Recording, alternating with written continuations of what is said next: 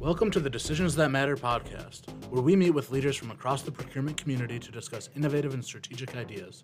Because when it comes to procurement, every decision matters.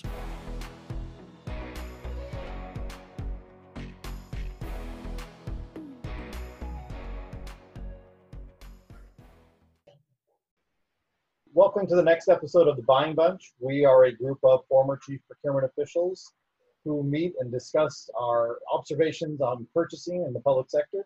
And we're here today to talk to you a little bit about COVID and the impacts through cooperative purchasing, how cooperative purchasing might be one of the better tools for procurement offices across the country at all types of agencies in this time.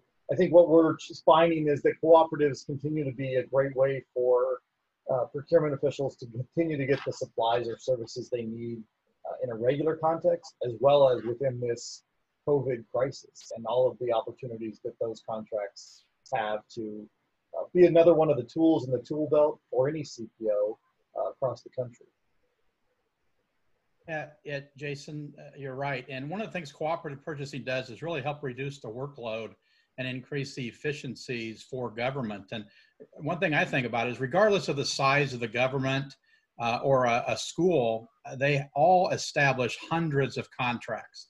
And most of those are non-COVID-19 related, and they still have to get them in place. And this takes a considerable amount of time and staffing resources. And a primary benefit of using cooperative purchasing is to reduce the amount of time spent on the bidding process. And with cooperatives, somebody else has already taken that time and gone through a lengthy process to get a great contract in place. And with most cooperative contracting vehicles, the pricing is even better because of the immense buying power afforded by the cooperative purchasing process. And during this present environment where staffing resources is going to be a luxury for a while and quick savings is going to be a necessity, cooperative purchasing will be a needed and a very convenient tool for government and educational organizations. Yeah, and when you think about, how beneficial cooperative purchasing is at a state level, it becomes even more so as you get into a local level and school districts who in normal times are often strapped for resources. I mean, you might have a city clerk, wearing 15 different hats, purchasing being one of them.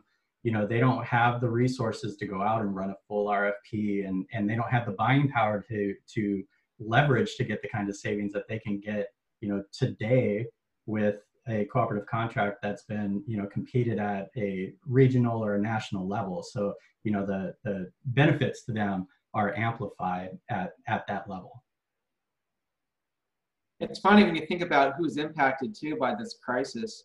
One group you wouldn't think about are the government procurement lawyers out there. I've talked to a bunch of them in the last few weeks on different topics, and they are as busy as the buyers are in terms of dealing with all these emergency procurements and these contracts that can't wait till tomorrow. And one of the nice things about a cooperative contract is the terms and conditions have already been negotiated by a lead entity. So the lawyers don't have to do any additional work beyond just a quick review. So it's maybe a surprise group of stakeholders who benefits from it.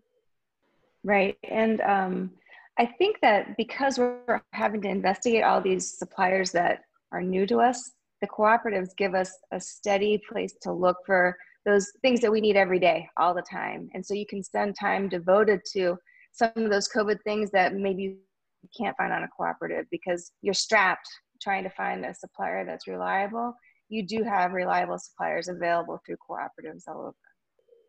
It's really been interesting during the COVID-19 crisis, the different types of categories that we're seeing being used. Because, we're kind of used to the typical emergencies and, pulling from our MRO contracts or even office products and things. But we're really seeing some interesting things this time. Remote work and distance learning is requiring, a lot of IT-driven types of purchases. Need laptops, need headphones. You're going to have to go find those. And it's quick and easy to go get those off the cooperative contracts because those prices are already established. What if you needed 1,000, instructional packets for a K-12 school? Being able to go pull those off a cooperative certainly helps expedite and save money and time for your school district. One of the ones I've seen too is job order contracting. Boy, that has really been used during the crisis because they were able to make structural changes, turn convention centers into hospitals so that they can serve the customers. I think if we've learned anything through this crisis is the need for speed in procurement is a great one.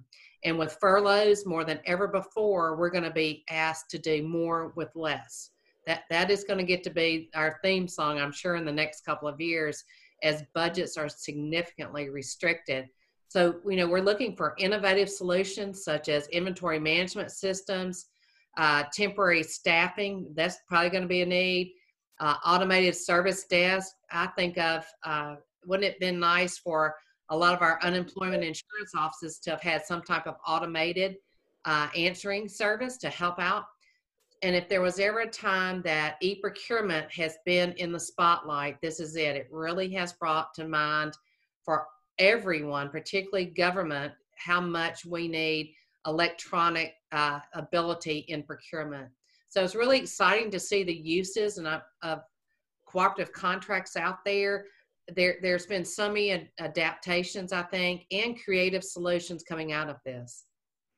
One thing that's interesting, Jane, when we first started GSS 15 years ago, cooperative purchasing was used, but it was mostly used for sort of your basic commodities, office supplies, MRO, furniture, which are still great uses of a cooperative. But even something that has complexity to it and is unique, like e-procurement, we're seeing governments using cooperative contracts to procure something like that. So you're right; it's not just office supplies anymore. It's a really wide array of goods and services and IT.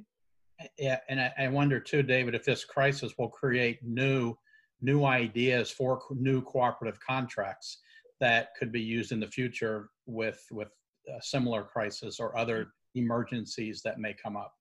Definitely. Sure, yeah. I think it will. One other interesting thing about this is I think a big part of what we're going to see governments do in the next couple of months is really try to think about ways they can help give a boost to the local economy. And cooperative contracts are interesting in that a lot of times they're held by national suppliers, but they do allow those national suppliers to work with a wide array of local suppliers as part of their solution in a local area. So I think cooperative purchasing also helps to foster more investment in local communities. Yeah, I think that's a good point, David, because I think the cooperatives have that thought initially that you're dealing with that large corporation, but there's actually a number of small components within those that can be really supportive to that local community, be it through disadvantaged or small firms otherwise. Well, that'll do it for this week's episode of The Buying Bunch. Thanks to everyone on The Buying Bunch for your contributions. We appreciate you watching and look forward to your comments or suggestions, and we will see you here again soon. Thanks. Thanks for listening to Decisions That Matter. This podcast is brought to you by Procurated, the leading supplier evaluation tool for procurement professionals across the U.S. Don't forget to subscribe on Apple Podcasts, Spotify, or wherever you prefer to listen. See you again next time.